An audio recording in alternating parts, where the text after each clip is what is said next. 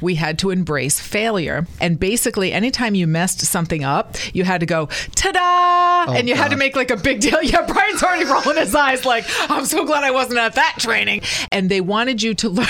Your head just whipped around. Instead of saying, ta-da, can I just say, mother...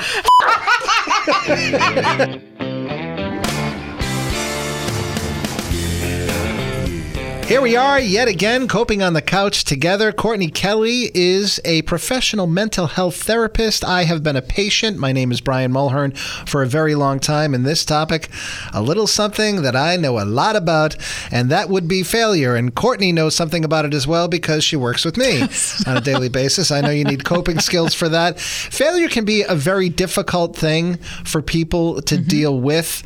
And there's also the fear of failure, Courtney. You have things like anxiety. Where do you want to begin with this? Well, just talking a little bit about failure, when we take it in and we don't try to challenge how we're looking at it, sometimes that can lead, like you said, to a lot of anxiety. It can get people overwhelmed. It can make you feel a lot of low self-esteem.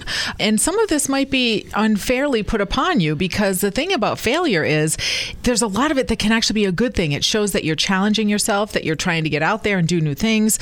And not everything is supposed to go our way. And sometimes in our head, we're like, no, this has to be this way. But sometimes there's lessons for us to learn. So if we can look at it from a different angle, it can help us to actually continue to do the things that we want to do because there is no guarantee. Actually, we do need to keep failing, Brian. Well, we covered this last week to a certain extent. We all need adversity in our lives. Yep. And most of the lessons that you are going to learn happen after you stumble. And I also think, too, at times, you need to redefine failure because if you get in that cycle where you feel like you're failing at everything, sometimes you just throw everything into that box. And exactly. Not everything you're doing, if it's not going well, is necessarily a failure. Exactly. This can lead to distorted thinking. You start to think, oh my gosh, I'm such a failure. When no, maybe some of the things I did didn't work out the way I wanted it to. But that's okay. There's more information to learn from there. Sometimes we start sabotaging ourselves because of failure. We have performance anxiety, all of these things. But it's really, really important to examine the way we're looking at it. And it's interesting, when I was doing life coaching and I went for a training, there were some things that we did that drove me bananas. And one of the things, we had to embrace failure. We had to embrace things that we didn't want to embrace. And for me, it definitely was failure. And I remember we had to write a sticker and put it on our shirt. A scarlet letter of failure? Yes. And it said failure. It said whatever it was that you had a hard time with. What they were trying to teach you was to embrace it. And basically, anytime you messed something up, you had to go, ta-da! And you had to make like a big deal. Yeah, Brian's already rolling his eyes like, I'm so glad I wasn't at that training. But, it's funny because the other day, we were having a private conversation about my first wife who worked at Walmart, and they were forced to do the Walmart chair every day. And I said, if I worked there, I would walk over to where they sold guns and either take out the person leading it or just off myself. I'm not doing ta-da. I know, but I can just This is like right in that same exact area. Exactly. Look, the person who's doing ta-da, you have failed at life, okay? But it was so funny because actually what it made you do was embrace when you messed up. So they'd have us do things. You might fall on your face, not do it right. And they wanted you to learn. Your head just whipped around. Instead of saying ta-da, can I just say mother? Yes, Brian, we'll allow you to do that. I'm on board with that. Okay. The rest of us will be like, ta-da! You've got a string of expletives behind you. But the whole point being that we need to embrace this. We need to say, hey, it's okay. Let's all allow a space for us all to fall on our face and then support one another to get ourselves back up again. One of the things you can do is research some of the things that people have failed at. There's famous people who've had many failures, but then they did phenomenal in the end because they just kept sticking at it, staying with it. I think the thing that people fear more than anything else is if you are a fan of, let's say, professional sports, and there was a guy by the name of Bill Buckner who played for the Boston Red Sox and had a nice little career for himself for many, many years. And if not for one thing, he would be remembered for that nice little career. Unfortunately, on national television in Game 6 of the World Series, when the Red Sox were going to win their first World Series in like 70 years, a ground ball goes through his legs, and that that's what everyone remembers him for. And we all have that anxiety of, you're going up to get your diploma. Oh my God, what if I trip and fall? Yeah. And especially now where there's cameras everywhere, and whatever you do, if you screw up, it's going to go viral. And I think that's where people get worked up and think, this thing could potentially define me. And if I could give some perspective on that, I'm using this as a means of realizing that what seemed like the biggest failure of my life at the time was actually something that had to happen, needed to happen to clear the decks so I could succeed in other ways later. And that would be my divorce. I thought my life was over. It wasn't anything that I wanted.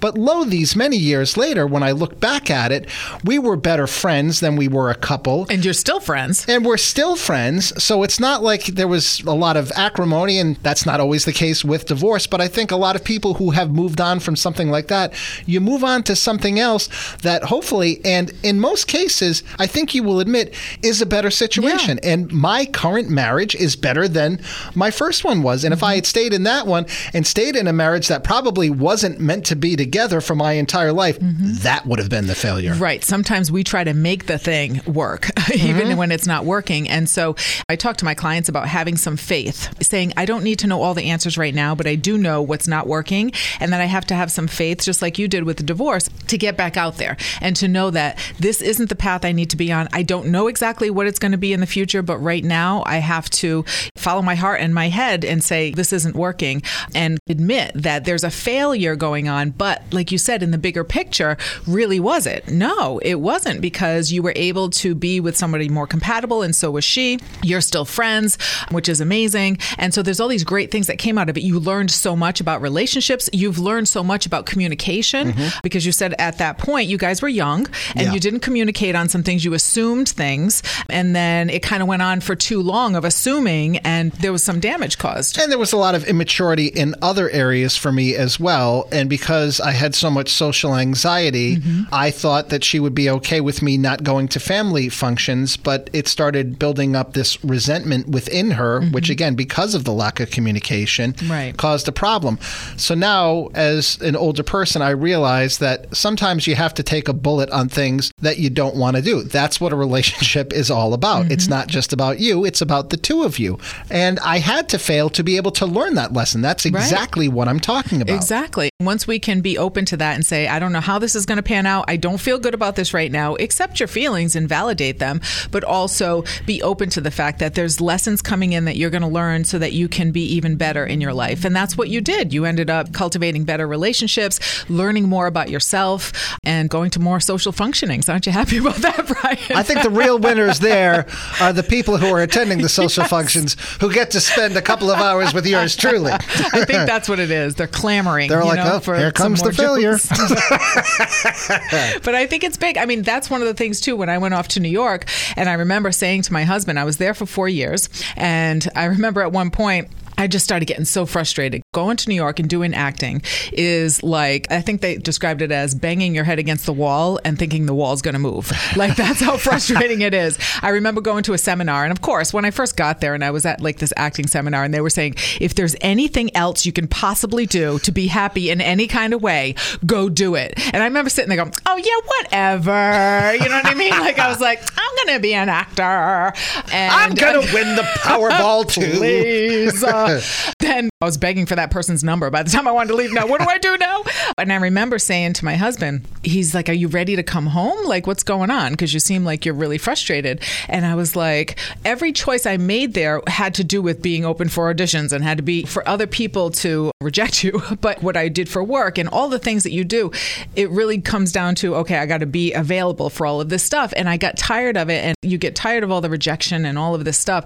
And he looked at me and he said, so you're going to stay here and be miserable because you don't want to go home? Because I go, I don't want to go home and tell all the people that I'm not famous. Like, I don't want to admit failure. And he was like, so you're going to stay here and be miserable because you think some people are going to give you a hard time about going home? And I was like, yeah, okay, yeah, I'm going to stay here. So I did for a little while longer until I finally was like, no, I got to take what I learned and I got to go do something else. Can I tell you something about your family and friends? Even if you had gone and you had made it and you did become famous, to them, you will never be famous. Like, whatever. You're not even going to get to rub it in their faces because they're going to make sure that they remain as unimpressed as possible to keep you grounded. On the flip side, I can also say I went out to Los Angeles and I already had connections and I did make it and I was doing it and I had to move home. Is he trying to make me feel bad? No. But this is a different kind of way that I had to walk away from something. I had to move home to try to save the first marriage. I thought that was the noble and right thing to do. I had the exact opposite experience. My wife at the time was begging me to stay out there. She's like, you're doing this. Why are you going to come home? And I think she just knew that she was done with the marriage. And that was part of the problem. I had gone out first. I got settled. And the plan was she was going to come out and join me. And we were going to try it for a couple of years. And she just freaked and said, I can't do this. This just isn't what I want. And because we met so young, as we grew as people, we wanted different things. And that's why it wasn't working. It wasn't that we hated each other or we weren't getting along. But to hop on that plane, Courtney, and go home, I remember literally thinking at the time, feeling like a failure because I'm walking away from my dream job. I thought, if this plane goes down right now, I don't even care. I literally had that thought because I just didn't know if my marriage was going to survive. I just infuriated my agent, employers, burned some bridges over that whole thing. And I had to believe in my talent. I had a job waiting here, a radio job, a well-paying one. So it's not like I wasn't going to be able to support myself. I just had to be creative in a different way. But I'd already done that. However, it was the most money I had ever made in my life. And it's the most money that I will ever make. So that softened the blow a little bit. But then I'm thinking, is she going to get that in the divorce? But I digress. Stick with us, Brian. The bottom line is, though, if I had not moved home and I had already done it, I was cool with it. And I've had so many great experiences. And what I learned when I got back to radio was I have way more creative freedom here. And that's not to say I have total creative freedom, but I always tell the story about being in Hollywood and everybody thinks they're funny. And there's just tons and tons of people on a crew. And the lighting guy is like, hey, you know, it'd be funny. And I say to him, hey, you know what filter you should use on that? Like, what am I going to tell you about your job? But everyone just assumes that they're going to tell you your job. And when non-comedy people are making comedy decisions, after a while, it really starts to beat you down. So I come back, I take a job in radio, I get the creative freedom back, and through that radio show, I meet who is my now wife. Had I stayed out there, what would have happened? I can beat myself up and ask that question. I don't know, but I do know what I have now makes me happy. So in that way, it's not a failure. It's just another phase of my life. And Courtney, as you know, I have gotten back to writing and I'm dipping my toe back into the screenwriting. I've written my first play. There are still ways to try to do a little bit of all of that. Just because you drop the ball on something once doesn't mean you can't eventually pick it back up again. Right, exactly. I'm totally into recycling my old careers like and doing them over again. But one of the things that I had to look at when I came back from New York was the fact of what is it that is kind of the through line in my life. And it was always about trying to help people go for their dreams. It was always about like being excited to be like, oh, what do you want to do with your life? And then showing people that you can bet on yourself, even if it doesn't turn out the way that you wanted it to, that you can make these big choices. And going to New York and LA, those were big. And so that was the thing that got me into life coaching. And then I started saying, wow, this is actually my true passion with life coaching. And then from life coaching, I wanted to get even deeper into like psychology and stuff. And so then I went back to school. So all of these things happened and it was a continuation of what I had started. I couldn't see that at first, but I had to step back. And I think that's the thing about failure too. If you can look at it and reframe it and really open up to what is it trying to tell me and what's some other avenues that I haven't looked at? Because really, truly, I don't think of that as a failure anymore. At first, I really did, and I held on to it. And then, you know what? I said, no, I needed those experiences in order to be the person I am today in doing all the things that I'm doing today. And it makes total sense to me now. And again, even if it is a failure, you grow from it. You learn something from it, so it isn't. And to me, there is no bigger failure than being at the end of your life and asking the question, what if? What if you had never gone to New York and you just tortured yourself for your whole life? Would I have become an actress? What would have happened next? All of these other things. And I've sent many people to Los Angeles and to New York telling them, I'm not guaranteeing you anything. You're going to go out there and there's a lot of competition. There's a lot of talented people and there might be people who are hungrier than you. But even if you're the most talented and the most hungry, that still doesn't guarantee anything. No, you're playing with the big dogs, as we used to say. But at least you will never ask yourself myself the question, what if? Because I think that is way more heartbreaking than trying something and not having it go your way. Right. I also learned about myself too, because I think about this now. I'm like, if I stayed in New York, what would have happened? I feel like I would have been lonely.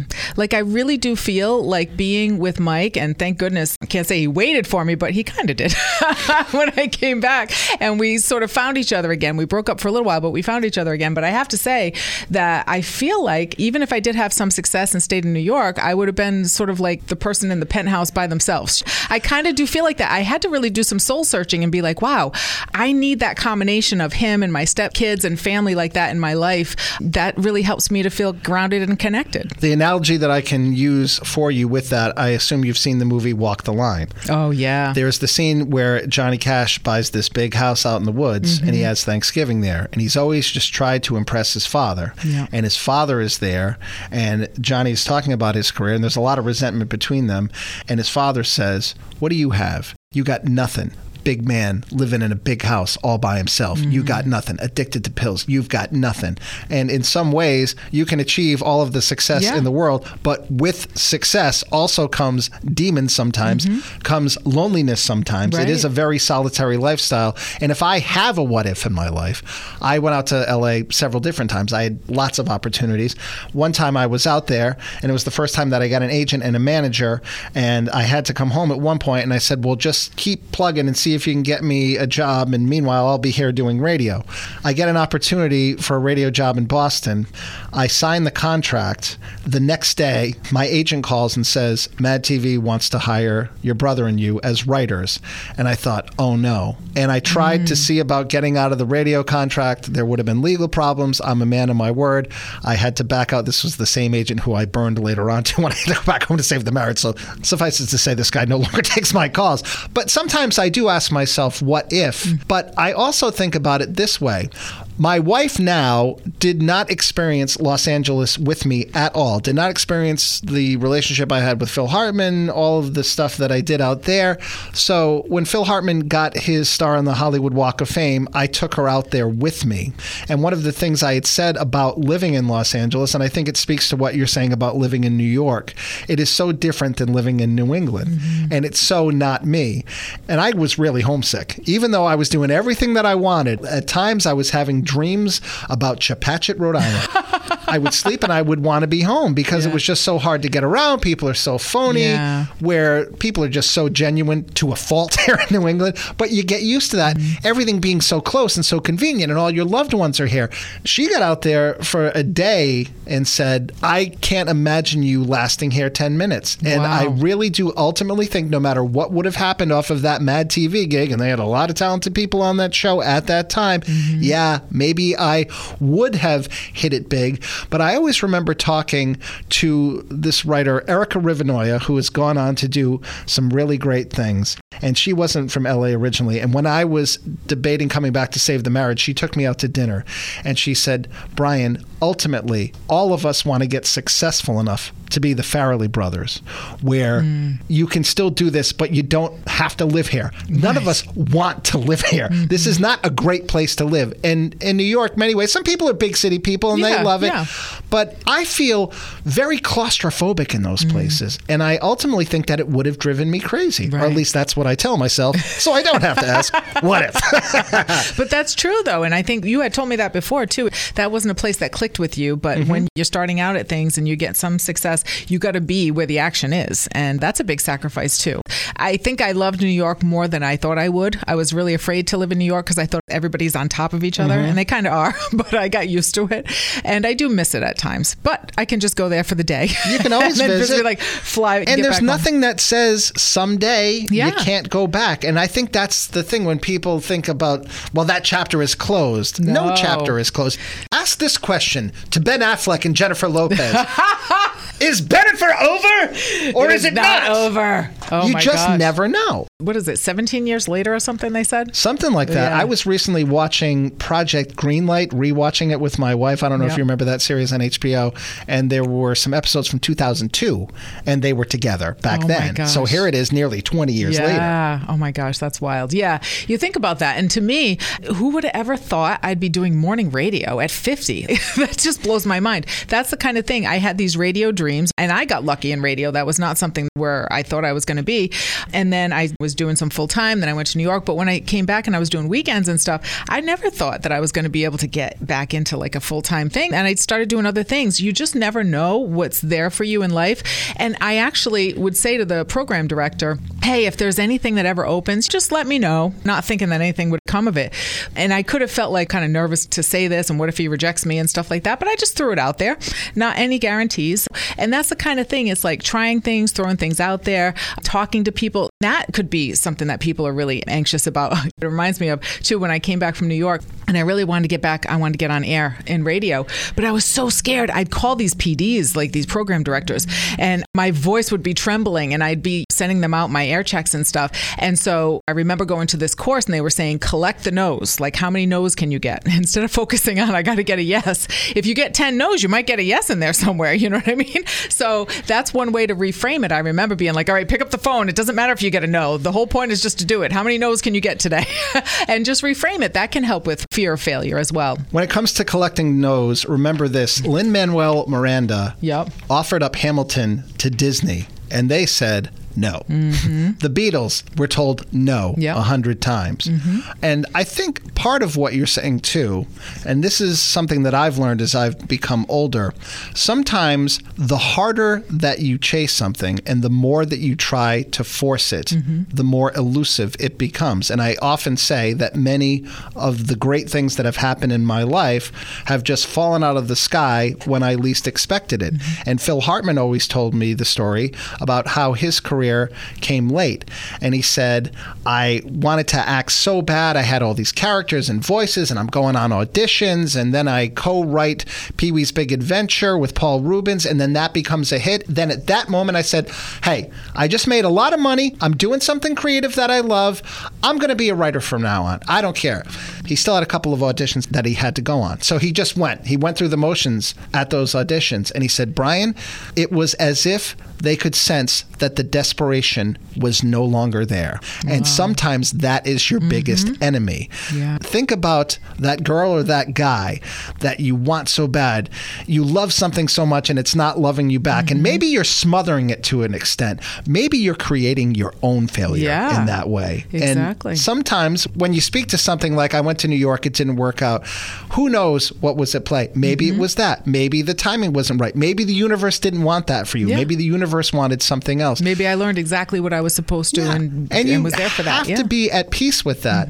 And so fast forward for you, thinking you're never going to act again, you come back here, you end up in radio with me, I write a play, you're at the table read, you're acting your butt off. Everything's coming full circle. Yeah, no. That's what I say. You just never know. And to be open to it and to speak to what you're saying, really challenge what you're telling yourself. Because if you're saying, I'm a failure, I can't do this, or I have to be with this person, or it has to be this way, or this is the only job I'll be happy at. If you speak in extremes to yourself and you have some of these cognitions, challenge them. Because you know what? It could be just like, no, I can handle this either way, whichever way this goes. This is a sign that I'm challenging myself, and let me have some faith in how things will move forward. They will go the way they're supposed to go. Well, isn't this in play too? If you say, I must have this or that or nothing, what you're essentially doing is leaving one door open and closing all of the other ones. You always see those movies where, let's say, there's a guy who's chasing this girl and everyone knows that she's wrong for him, but there's the girl who's the friend who's trying to give him advice and all that other stuff. And then by the end of the movie, he ends up with the friend and they live happily ever after. Well, why couldn't he see the friend for that at the beginning? Because he was so laser focused on the wrong thing when the right thing was there the whole time. And that's why you have to keep an open mind about this stuff. That's why when you get stuck in all of that and you start getting real anxious and real overwhelmed, you got to take a step back, put a pause. I always tell my clients, it is not urgent. Our brain will make us think like, I got to make this decision right now and this is all urgent. No, 99.9% of the times, this is not a crisis. This is not an emergency. You can take a breath, you can take a pause, and you can reflect reflect and be open to maybe some new information, because we just get stuck on, no, this is just the way it has to be. And, sometimes we do need to be determined and kind of very laser focused. But like you said, that can also cut out all these other possibilities and make us feel really badly when maybe the thing that is going to make us happy is like just a little to the left. Look over here. Yeah, focus and determination, not bad things. Right. But as we always say, there is a line. And you have to recognize where the line is with everything. I think I can say with some confidence that one thing that is not a failure is episode 62 of Coping on the Couch with Courtney and Brian. And if anybody disagrees... And if you want to challenge us on that, don't contact me, please. I already feel bad enough about myself. You can contact Courtney. How do they do that? Absolutely. Wellness@WCTK.com. You can tell me all about all the things that you learned with Brian and I today. Or tell us everything that's going wrong in your life and try to convince us that, yeah, maybe you are a failure. We would love to hear from Let's you. see if we can be swayed. You can also jump on our website, catcountry.com, Wellness Wednesday page. We have lots of great resources for you. And yeah, you can contact us through me, and then I'll talk to Brian about it. Oh, there are ways to contact me as well. Yes, at Cat Country Mornings on socials. I have an individual page on just about everything. Brian Mulhern, BrianHern for Mulhern. Courtney Kelly, EY. Courtney Kelly Bedard as well. And then don't forget about this lovely podcast and telling all of your friends about it, because they'll say, you're not a failure, you're a winner for turning me on to something this great that is helping me so much. We are on Spotify, Apple Podcasts. You can get us on smart devices, Libsyn. Just Google the damn thing, will you? And while you're doing that and occupying yourself for the next several days, we'll be right back at it next week with another episode of Coping on the Couch with Courtney and Brian. Thanks for listening. Thank you. I want to talk about